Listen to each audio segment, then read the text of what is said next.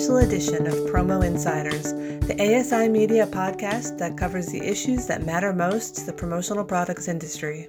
I'm Teresa Hegel, Executive Editor of Digital Content, and in this episode we'll be talking with Daniel Cardoza of Ethics Merch and Lauren Pillar of Eco Marketing Solutions about some of the strategies they use to overcome client objections to sustainable branded merch.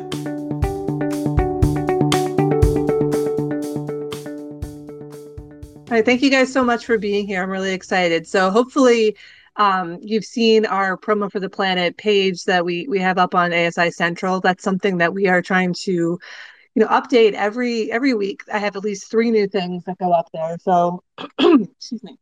I think it's a really good resource, but as I'm telling everyone, I'm always looking for more ideas and more input. So if you have things you want to know more about or stories from your own companies that are related to sustainability, please feel free to reach out to me because, the more information we put up there, I think the better. But today I have with me Daniel Cardoza of Ethics Merch. And I just wanted to talk a little bit about overcoming customer resistance to sustainable and ethical merch because people always talk about there's a lot of people that want to buy things that are sustainable, but as soon as the cost is a little bit more, then that desire kind of drops off. So what are the strategies we use to actually convince more people that this is worth kind of buying into? So Daniel, can you start off and just tell us a little bit more about you and your company and your background?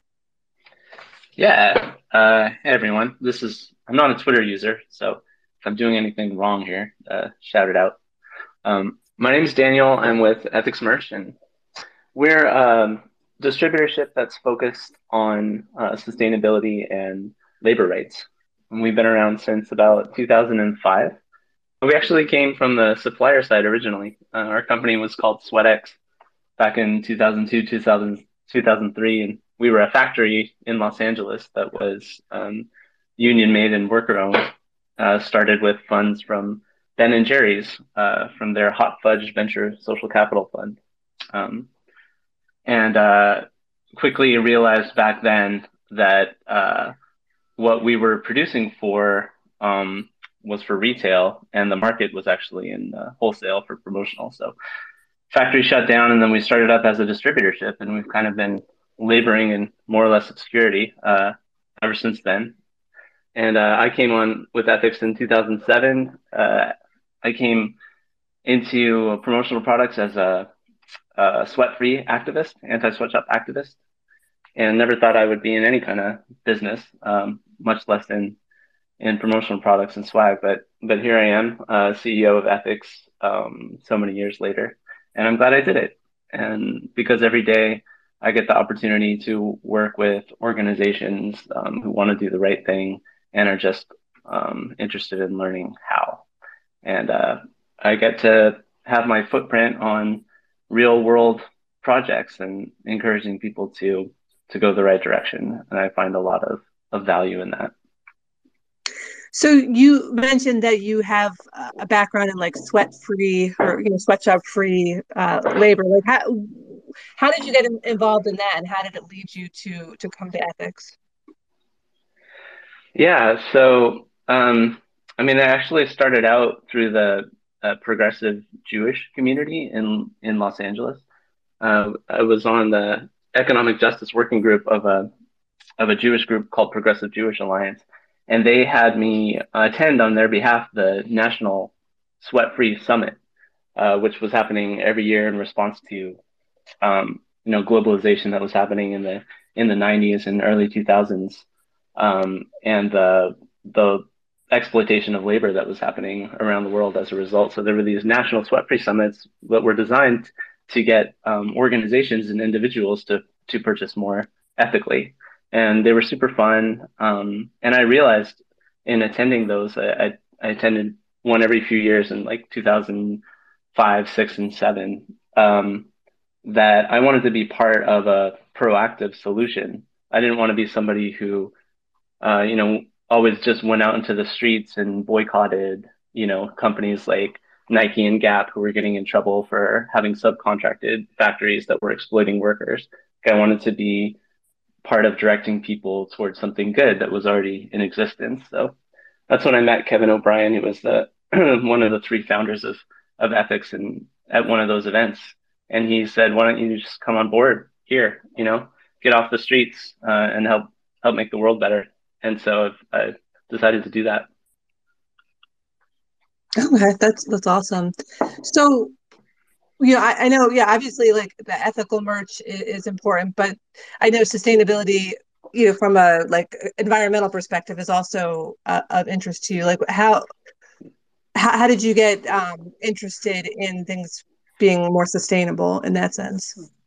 Yeah, I would say right around the time that I was starting, I was becoming more awake to the sustainability crisis, as I think we all were. Maybe I was a little bit late to the game in my focus on labor rights more exclusively, but ethics was focusing on a lot of union factories and union made products and worker co-ops and stuff. But it's clear to me, and it's become clear over time, that worker rights don't matter if there's not a world to live in, right? And not only that, but workers are exposed a lot of times to the worst impacts of our unsustainable choices. So if you have workers working with harmful chemicals, for example, it's going to hit them harder than even than the end user.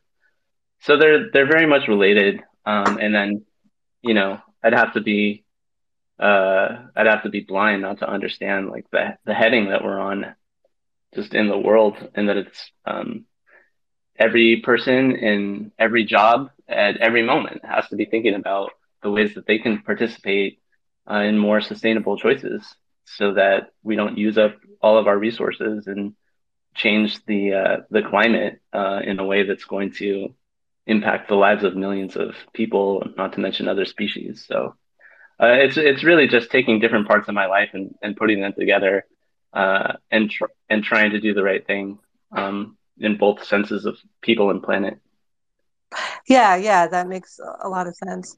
So with, obviously, I can go on your website and you guys kind of lay out like what you're all about, but so do you find that are customers coming to you that already have like the buy-in for ethical and sustainable merch, or do you still have to do some convincing? We still have to do convincing. We're a little bit unique in that on the labor side of things, we just have a made in USA baseline where people will say, "Hey, I want to do this ethically, but can you show me a USA made T-shirt and a made in China T-shirt?" And hopefully, I'll choose the USA one, but maybe for budget, I'll choose the made in China T-shirt. And we'll say, "Well, I can't quote you the made in China T-shirt or the made in China, you know, pen or whatever it might be." And so we lose a lot of customers right off the bat that way. And hopefully we put our messaging out there so that we just don't get a lot of people in that boat. And that's true. But where we have to do the most convincing is on the environmental front, because we do have more of a labor focused message. We have people like a lot of labor unions, for example, come in who are like, "Yeah, I care about the union bug," or "I care about made in USA," or "I care about fair trade or worker ownership." And then they're just not speaking the language of sustainability. So we have to introduce that at that point, and that becomes hard for a company like ours, who we say no to a lot of business.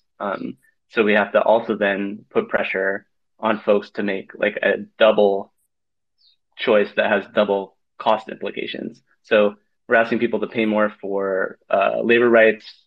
USA and union labor make for more expensive products, obviously, and then we also have to encourage them to make a more sustainable choice, which also sometimes adds to cost. And that's something we're grappling with and figuring out over time. Yeah. How do we stay afloat with all those limitations? And that doesn't mean that we don't do it, but it does mean that it's hard. Yeah. So I mean, do you have some strategies that have worked for you? What do you guys what have you figured out so far that kind of will help tip the conversation? Yeah.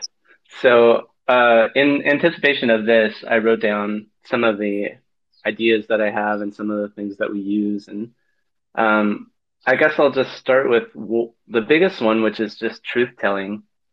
And I think people appreciate that, and it doesn't scare people away as much as maybe people are afraid it will. Mm. So, um, to saying things flat out like, "Hey, this product has a really negative impact on the environment," like its eco footprint is huge. You know, I understand that you might need to go with this product, but here's another choice that's a lot more sustainable if you want to consider it. And then if I spend a, a nice solid paragraph in my pitch email talking about the cool environmental sustainability aspects of a particular product, and then I spend one line on the alternative, on the cheap alternative, it's sending a message to that client saying, "Hey, I can make this person happy by, by going with this other item, and I can appease my own conscience, right?" Mhm. So it's not going to work every time, but you'd be surprised, I think, how people will respond to just being asked explicitly to do the right thing.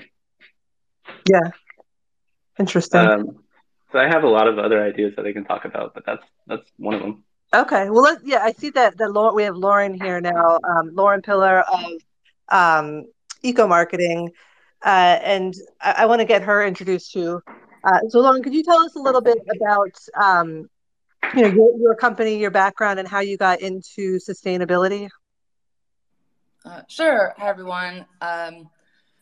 Yeah, so let's see. I've been in the promotional products business like my entire life. Grew up with it. My grandparents got into it, my dad, and then I took over. Um, my dad had set up like a eco website back in like 2008, but he's more into tech and stuff, so he went that route. So I asked if I could take it over.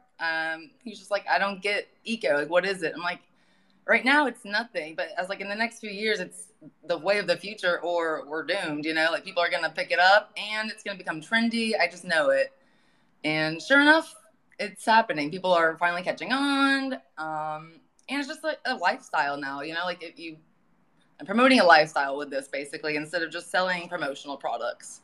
And I'm giving it a nice like millennial take on things as well. Okay. So the thing I was just asking Daniel was about whether you get a lot of pushback from clients, if some of these choices are a little bit more expensive, and if so, like what are some strategies you use to convince them that going the sustainable route is the better route?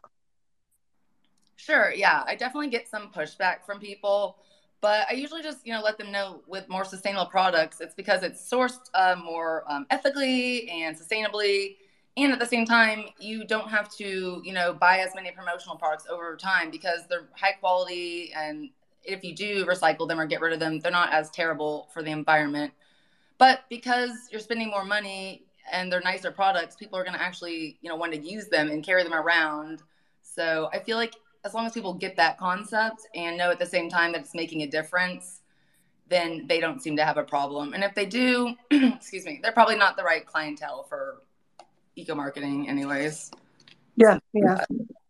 that. Well, I mean, it's a good point because I think that, some people are so focused on the price, but you have to look at it kind of holistically. Like you said, like how long is this item going to last? Like what are the like kind of the hidden costs of making it?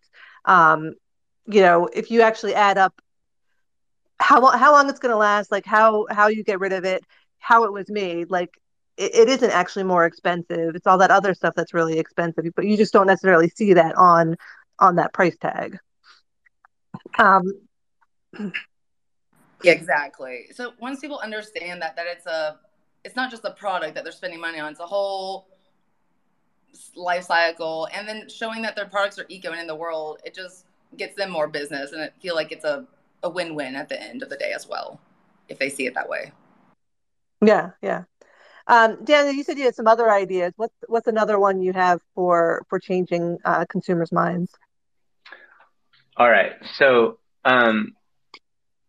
just I think that making it kind of fun at the same time as just putting it in their face, I think is the way to go. Like, so everyone, I think most people understand at this point that dramatic change is needed, right? So we can say things in our industry that are controversial and that they're not going to hear from other promotional product distributors. And I think it will land okay with people. So, for example, like the concept of buying less stuff. Uh, I think that's something, Lauren was mentioning millennials, and I think that's a message that millennials respond to. And increasingly, baby boomers and other generations as well understand that we can't just keep churning stuff out and putting it out to the world over and over again. So, um, how do you have a business where you're encouraging people to buy less stuff? So, one easy way is to say, well, spend your budget, but spend it more intelligently, so that instead of buying a whole bunch of low cost items that the majority of which are going to end up in the trash. For example, like those really thin non-woven tote bags that people give away at conventions, and then also pens that stop working after 5 uses and end up in the trash. Can we use our industry experience to say like, hey, that may not be the best use of your budget for multiple reasons. Can you consider buying fewer giveaway items? Say, for example, giving them out a little bit less haphazardly. So if you're at a trade show, for example, maybe save the giveaways for people that you have meaningful interactions with, and then it can be kind of a more uh, higher cost, more robust item that they'll maybe keep and remember a little bit more, and that can be sustainable. Yeah, I think that's a great idea. Um, yeah, I mean, another thing that I think is so important is just like telling the story of these products and kind of the marketing and the education aspect. Lauren, it looked like you were about to speak, so I'm gonna stop. But Yeah, the really just gonna reiterate that. But yeah, yeah, like I think it's interesting to see like the younger like perspectives come into this industry, just because I've seen it over the years of just how wasteful the pen. I mean, I like pens, so you can't go wrong. But it's just like I don't know if we can find a fun way to make it creative and less wasteful at the same time. But yeah, I'm just blabbering on now.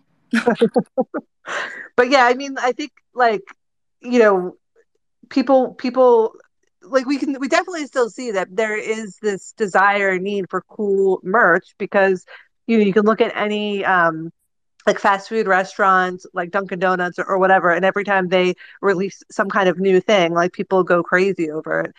But at the same time, people are kind of desensitized to that very cheap, stuff that they get at trade shows. So how do you, figure out the way to make it like exciting and cool for people, um, and still affordable, but also sustainable? You know what I mean? There's like a lot of boxes that need to be checked. What other like what do you guys see as the future? Like what are the younger people looking for in terms of promotional products? I guess I can speak just as a millennial. I think someone hit on this earlier about the like we don't need as much, we don't want things anymore. We are more experience based people. So I think that's what we want. We want instead of just a product, we want like an unboxing, but it doesn't have to be big or anything. Just a mini experience or a card even that's just in there. Little like I'm trying to get into like even seated paper puzzle pieces that have a nice message you can send with a thing, just simple things like that that make it more meaningful and they're connected to the brand and company rather than just, oh, it's another pin to add to my collection. Right, right. Um, how are you, Daniel? Yeah, so there's a good example that we've been working more and more with seed products, because I think it really straddles all of this really quite well. So a seed product is kind of like an experience, right? Because you get the promotional item, like you understand the messaging, and then you do something with it, right? So if it's seed sticks or seed matches, that's an opportunity to pull another one out, and plant it. You can have like a fun time doing it with your kids or whatever. Um, and there's really cool things. Suppliers like Symphony Seed Paper, Bloomin' Promotions. Lots of suppliers are getting into seed promotions right now, and they're great. A lot of them are USA made, so they have a lower eco footprint. And then of course they're entirely biodegradable most of the time. Not only that, but they're creating plants that pull carbon out of the atmosphere. So it's a really easy kind of no-brainer solution um, for people, and it's kind of has the advantage of being new and interesting. So I'd love to hear what other people think about seed products.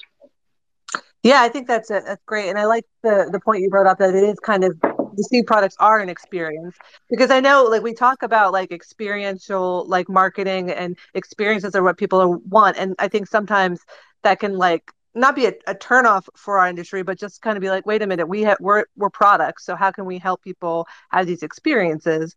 But it's a good point that an experience isn't necessarily just like going to a concert or going and doing something specific. It can be like a product that has something that you do once you get it. Yeah, Also, it's funny. oh, sorry, go. You, I was just gonna tag along with like things that you might not think of experiences as being experiences. So I was thinking about when you go to the dentist and you get their logo on like dental floss or on a toothbrush. That's an experience of a kind that everyone's going to pull that out every morning for like, at least a couple of months. It's just really awesome way to connect real life with a promotional product. It's not an exciting experience, but it's an experience. And that's the kind of thinking that I think we need to be doing.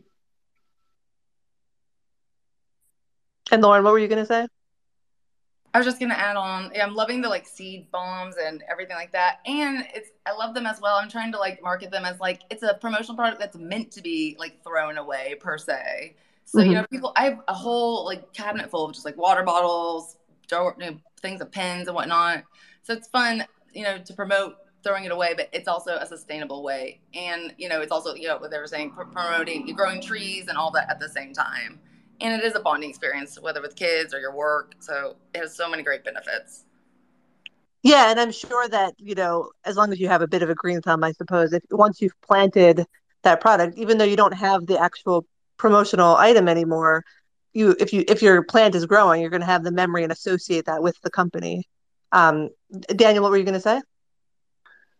I just said I was hoping at some point in this conversation, it doesn't have to be now, that we could do some real talk about tote bags and water bottles because I know that people often use those products as a sustainable choice, and I just think that needs to be fleshed out a little bit. Like at this point, I think a lot of us have like 10 or 20 or even more tote bags stuffed in some kind of a closet or drawer. And a lot of them are promotional products. And so if we're adding another one, it's actually less sustainable in the end than using like a plastic bag that we have lying around. It takes a lot more energy to create a canvas tote bag than it does to create, a new plastic bag. So we have to start thinking about that and not just it.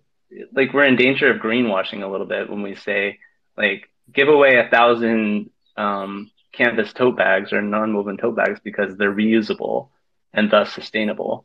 When the reality is that everyone has a million of these things, and it'd be a much better choice for people to come to a conference with their own tote bag. All it takes is 5 seconds, just like the grocery store. Like, oh, I'm going to an event.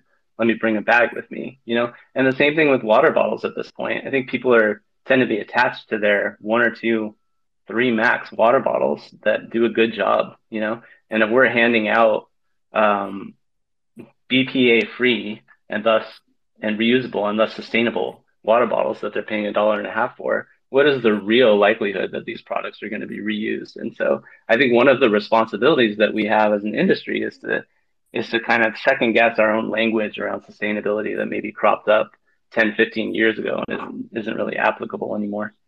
Hmm. Yeah, I think that's an interesting point because, there was a certain amount of like retraining that went into like, teaching people like, yes, you should be using like the reusable bags and you should be, you know, using water bottles. But you're right that a lot like almost everybody has a ton of these already. So kind of what is the next step in um, teaching people what is actually sustainable. What are your thoughts on the bag and water bottle issue, Lauren? I feel exactly the same. If I get like one more bag or bottle order, I don't know. I just feel like me, like they have to have so many. Like I don't go shopping that often. I don't need that many bags. So it does feel like wasteful to me. I'm trying to move into more like I'm a very I like functional things. Like for my birthday every year, I want socks or something I can wear that I'm going to get use out of. So I'm moving more into like eco-friendly apparel, tech items, things that like are unique and new, but also useful. So you don't have it, but you're going to use it all the time, and you won't be getting tons of them, at least not in the next few months, but maybe over the next few years. So when you get somebody that wants to do like that bag or that water bottle order, like do you try to steer them in a different way? Like what is your response to that? Yeah, so if they're dead set on bags, I at least try to figure out like what their target audience is, or like what it's for, and I try to find a different bag that they wouldn't have. Like a lot of people order just the basic woven shopper totes, and I'm like, how about we do a recycled mesh tote for fruits or something else that you don't have yet, and then you can use it for other things you carry as well, like blankets. I don't know, but at least it's a little bit of different variety if you're going to stick with that, but. At the end of the day, if they still want that bag, I'm all for it. But I try my best to give variety and keep it eco and as much as I can.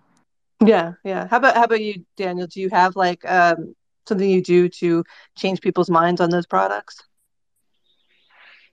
No, it's exactly the same as with Lauren, um, do my best, and then you got to get the client what they want ultimately. And it's a really hard question for me, like being in this industry intentionally to make a difference for people and workers in the environment. Like that's my entire reason for being. So it's tough because I don't think that order is good ultimately for the world of just these grocery shoppers that most of them are going to get thrown away. But I have to survive, right? So how do we ultimately? I want our business to grow so that we can have a larger platform and be able to say no to these orders. Uh, so I want people to second guess their normal way of doing business. If if an organization comes to me and they're just like their purchaser says, I need 2,000 tote bags for a convention. USA made is fine, whatever. I don't care about the eco. Can you do it or not? I want to be able to say, that's not in line with our company's vision and values, and it's non-sustainable. And sorry, we can't help you.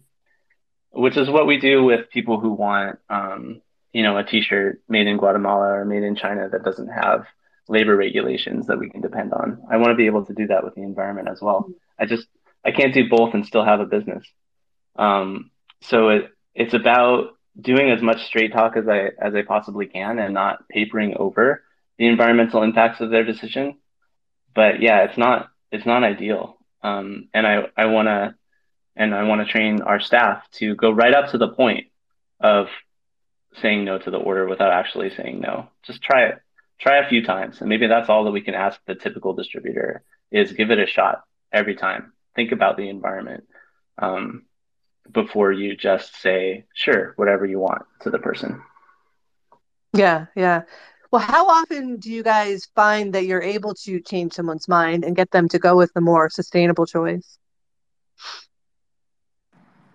Honestly, I feel like it's not too difficult for me just because that's what the whole basis of my, site is. So I think when people come to me, it's going to be sustainable.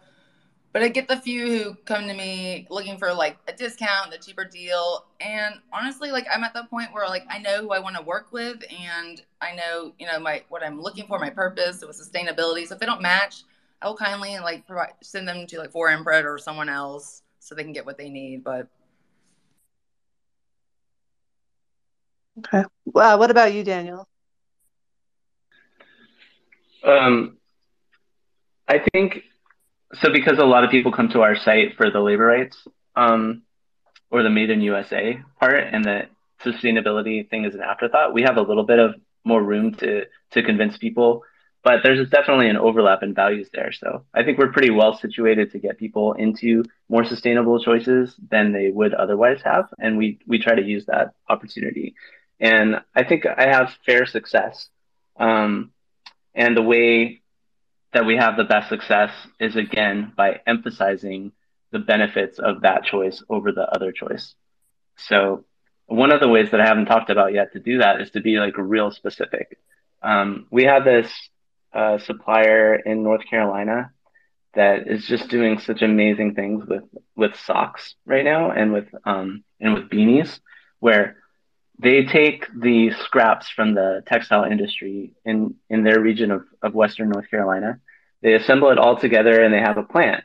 And then all of that textile waste gets sledged together into and then made into yarn that gets stitched into socks. And that's what they sell is this like completely upcycled sock that has essentially zero footprint.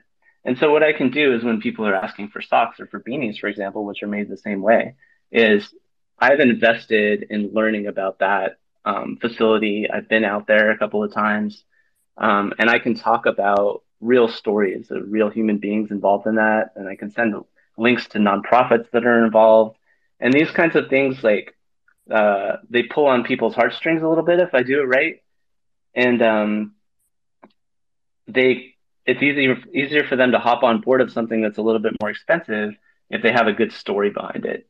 And when I take the time to really tell that story and try to engage with them, they're more likely to hop on board with that. Oh yeah, yeah, for sure. Well, I mean, as a writer, of course, I think that stories are super important in changing people's minds. But what is that supplier that you were talking about? So they're not in ASI, but the brand is called Collection. They're at createthecollection.com. The nonprofit is called the Industrial Commons, and they are so amazing working out of Western North Carolina. And what they're trying to do ultimately is root wealth in the community in Western North Carolina, which has been decimated over the decades by globalization.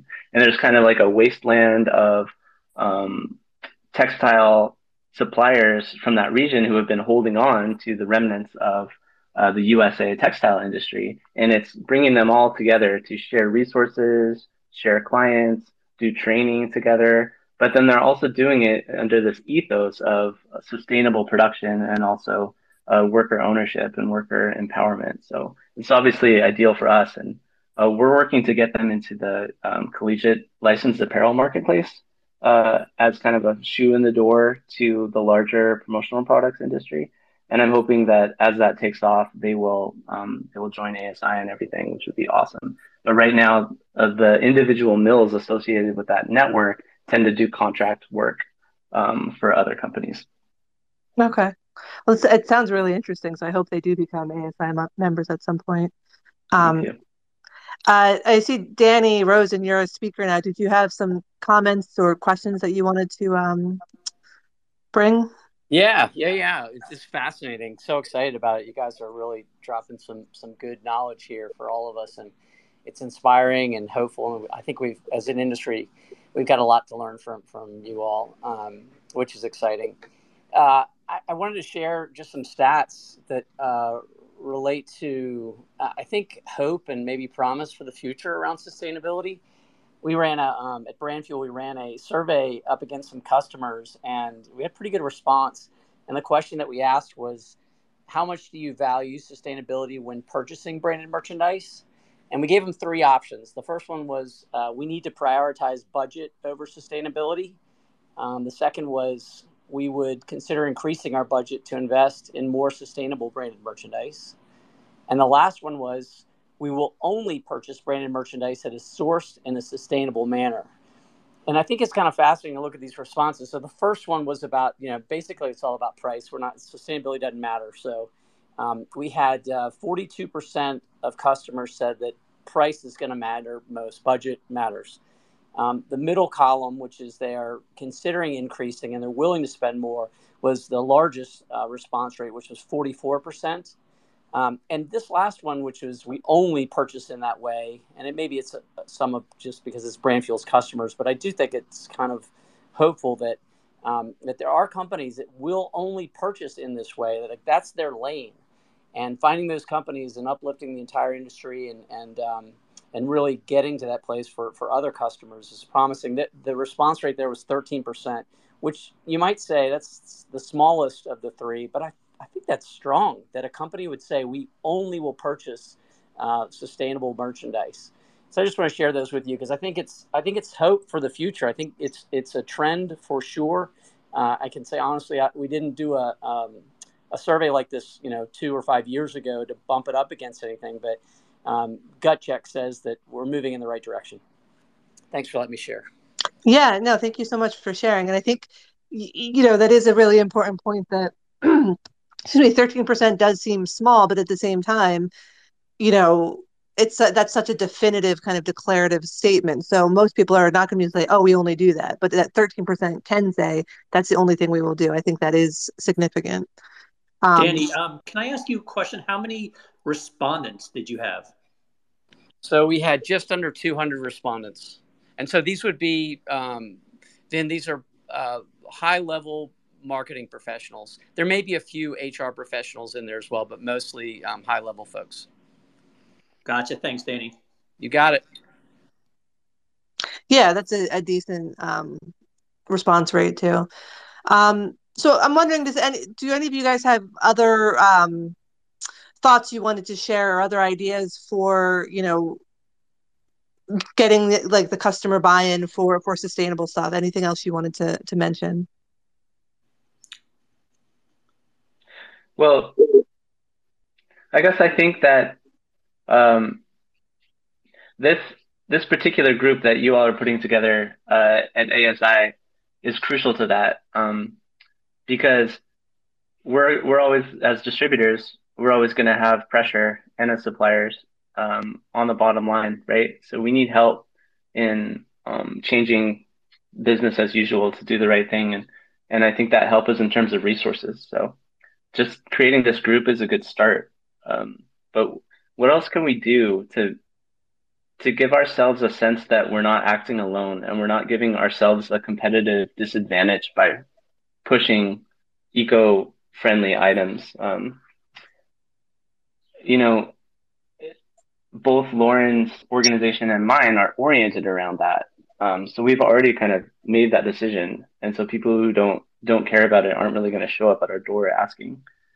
But that makes us kind of niche distributors, right? We want sustainability to pervade the entire industry so that instead of being part of the problem, we're part of the solution. So how do we, over time, pull out the best ideas from conversations like these, and take it to the next level? Where I think it's really interesting about that survey.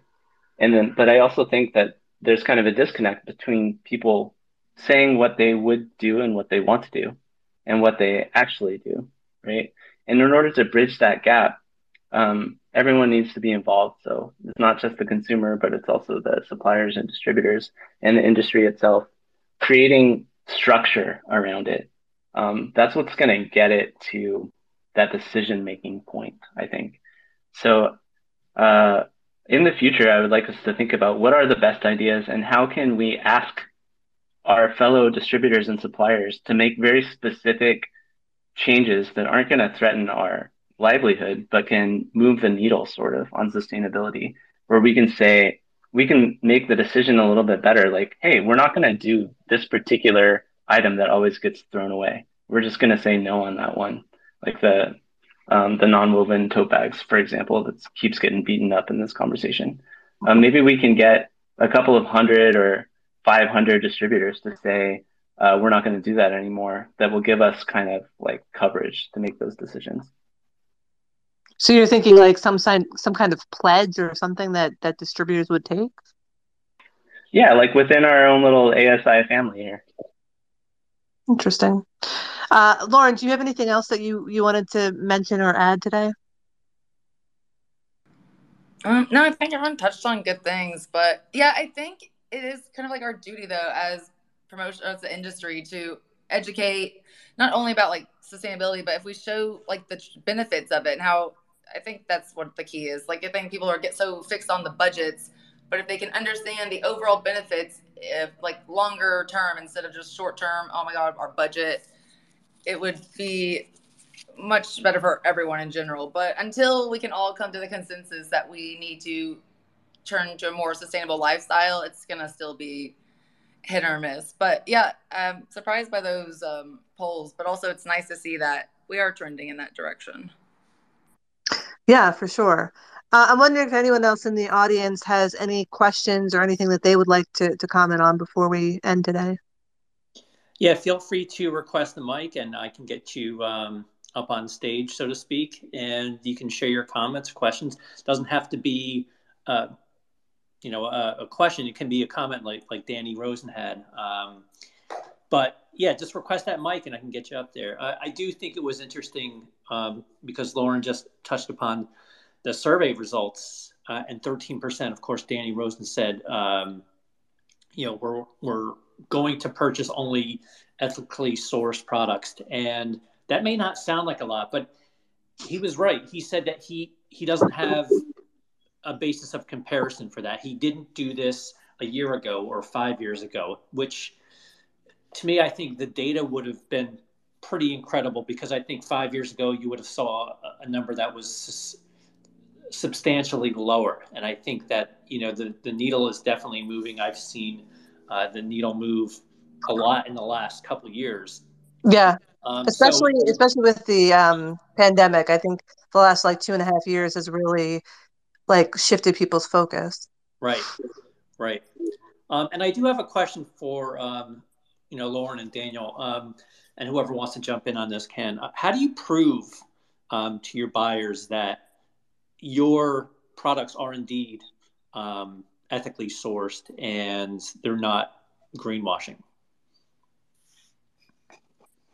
Yeah, so I'm actually working on rebranding or redoing my whole website right now for this exact thing, because I want to be super transparent with everyone, and I really want to educate people on, my goal for my website or my business is it's more than merch. It gives back every time you buy something. It either will donate to 1% for the planet, or you're planting something. Oh my gosh, I just got off track. What was the question again? Oh my gosh, I got too excited. How do you prove that you're not? Oh yes, okay. So I feel like I'm not scamming people, but because I don't have a page really dedicated to how we source things, where we get it from, all the materials.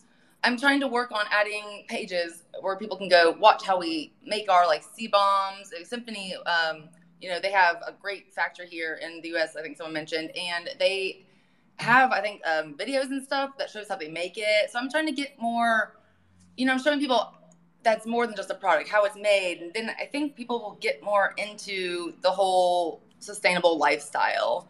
But yeah, I'm adding more, easy to find resources on our page, where it's made, the material, so that they can see from right away what we're doing without having to email me. And I get too many of those and I feel it's wrong, but I'm working on it. Thanks, Lauren. What about you, Daniel? Yeah, it's just a great question. So we need to get past this the situation where you're scrolling through products and it's got an eco-friendly icon on it. So you're like, oh, great, covered, and then nobody really discusses what that means. For example, you could have a water bottle made from some recycled materials, but meanwhile, the water bottle's made in China and some of its parts are made somewhere else. And then there's this entire transit cost from getting the product from China over here that's not even discussed, and it's still labeled as an eco-friendly item. So I don't think that there's any quick way to prove the eco-friendliness of an item or sustainability because of the complexity of supply chains, right? So like Lauren said, it's all about the education, and having that background information out there is so important. Although I would say that in my experience, people aren't looking for it, except for 1 out of 100 times somebody will say, "Hey, what do you mean by sustainable?" Or "All right, this T-shirt is organic cotton. Where does the cotton come from? And what are the eco footprint of getting that cotton over to the U.S. if it's organic Chinese cotton, for example?" And so there's not a lot of pressure coming from the clients for us to explain what we mean by that. And so the onus is on us to do that transparency, like Lauren is saying, but we need to have resources to do that.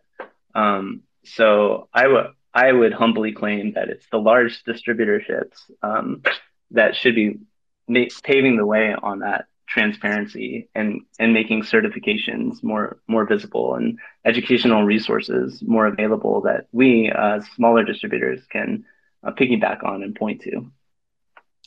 Yeah, that was going to be my follow-up question to you, Daniel, was do people even care? Do they ask? And you said 1 out of 100, perhaps. So to me, I feel like, yes, you can label anything eco-friendly. Oh, yes, like you said, it checks off a box. They don't ask any questions.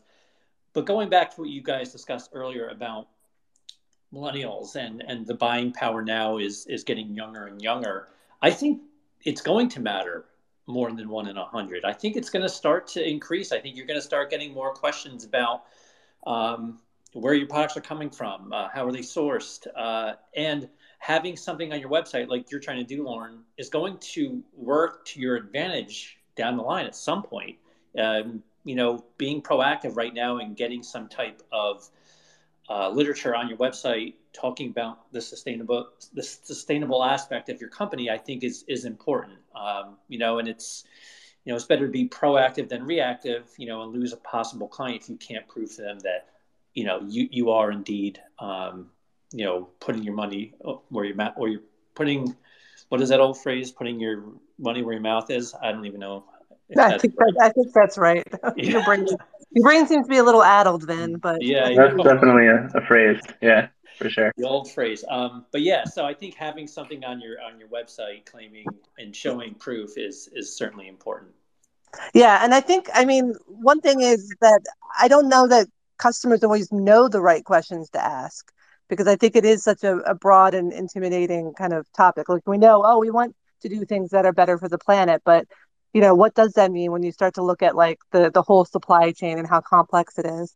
I have noticed this is maybe less in the promotional industry, but there's a lot of apparel, like sustainable apparel companies that have started putting like QR codes like right in their t-shirts, where you can like scan it and then it'll like give you all the details on where the cotton came from and then where it was ginned and where it was spun and where it was sewn. And I think I really I'm not sure how many people are going and using that, but it definitely, I think, is a really interesting trend if you can kind of bake that traceability and transparency right into the project itself so that people can just, scan it with their phone and find out what they want to know. Like there was the company I was just looking at the other day, you could actually see the sheep that the wool was shorn, that they took the wool from to make your sweater. So it's like, it can get down to this really like granular level, but you just have to make it easy for consumers to find it and to understand what they're looking for. Yeah, that part can be disheartening because it takes a lot of work to do that stuff, and then people are like, "Oh, cool, thanks for doing that," Then it's like, "Dang, why did I stop what I was doing to dot all those I's and cross all those T's?" And it's totally correct that needs to be done, and that just because we care doesn't mean that we're actually making a positive impact unless we've done all of the background research.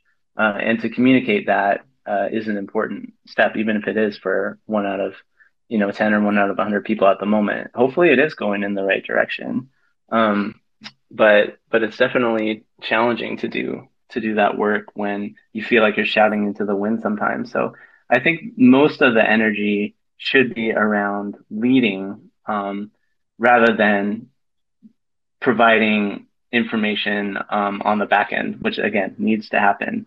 But like, how do we lead people to care more? I feel like we've been waiting for this moment when millennials were going to start demanding that everything be ethically made, and it hasn't kind of transpired yet. Yeah. So it is. There is. I think you're right. The leadership and the education, like getting people to want to do this, just has to happen on that front end. Also, I was just gonna add, I've talked to Vincent about this before, but I've started to make it fun to educate people as well. We're educating without even them knowing about how sustainable things are through TikTok and like Instagram. I'm learning that people, are very visual, and if you just post things and talk about it on that, they don't even know it exists, or they knew it exists, but because they're seeing it in action, they are more inclined to want to buy it and then become eco-friendly because they see it in our, I like that though. People are, millennials at least, and Gen Z are moving that direction. So you kind of have to move and appeal to the new buyers in that sense too. Yeah, and I think you bring up a good point, Lauren, with the power of social media. And I've been preaching that for many years, and that's just another avenue to get involved. If sustainability is your bag, use social media, get involved. You're right, it's a very visual. They're all visual mediums. Obviously, we're in the one medium that's not visual, but most social media platforms, the preferred medium is video, and take your business pages and use them to your advantage, and get your sustainability initiatives involved there and make it fun. Like you said, Lauren, the way I discovered you was through TikTok. You are very active on TikTok, and you are very bullish when it comes to sustainability, and you can see it play out in your TikToks. And it's pretty refreshing to see somebody who's very interested in the educational aspect of sustainability, but also having fun with it. So yeah, check Lauren out on TikTok. She's doing a lot of really great things for sustainability there. But that should be the mission of all businesses, where sustainability is at the core to their values. It's you should be showing that off in your social media as well. It should be an extension of your value system. And social media is not going away. Like I've been preaching for many years. It's just evolving, and we've evolved to include TikTok now in our business arsenals, and it's working. So continue to use social media. I can't stress that enough. You don't think it's just a fad? No, the internet was a fad, right? The internet is a fad. It's all just a fad. 30 years ago, we said the internet was a fad, right? So no, social media is not a fad, and it's going to continue to grow and evolve like anything else. So to me, that's that's an important aspect too. Lauren, thank you for adding that. Teresa, do you want to wrap up? Excuse me. Yeah. So I just want to, thank everybody for showing up, Lauren and Daniel for speaking, excuse me, and the rest of you for coming and listening, and Danny for coming and, sharing those stats, and then I guess like dropping off the call. But, I think this is like a very interesting topic, and obviously we're trying to cover sustainability, quite a bit this year with Promo for the Planet. So, we'll be doing, more webinars, more stories. It's just going to continue. So I think that this is an important topic that we are going to continue to try to educate the industry about, and hopefully kind of move the needle. So thank you guys all for coming today, and have a great day.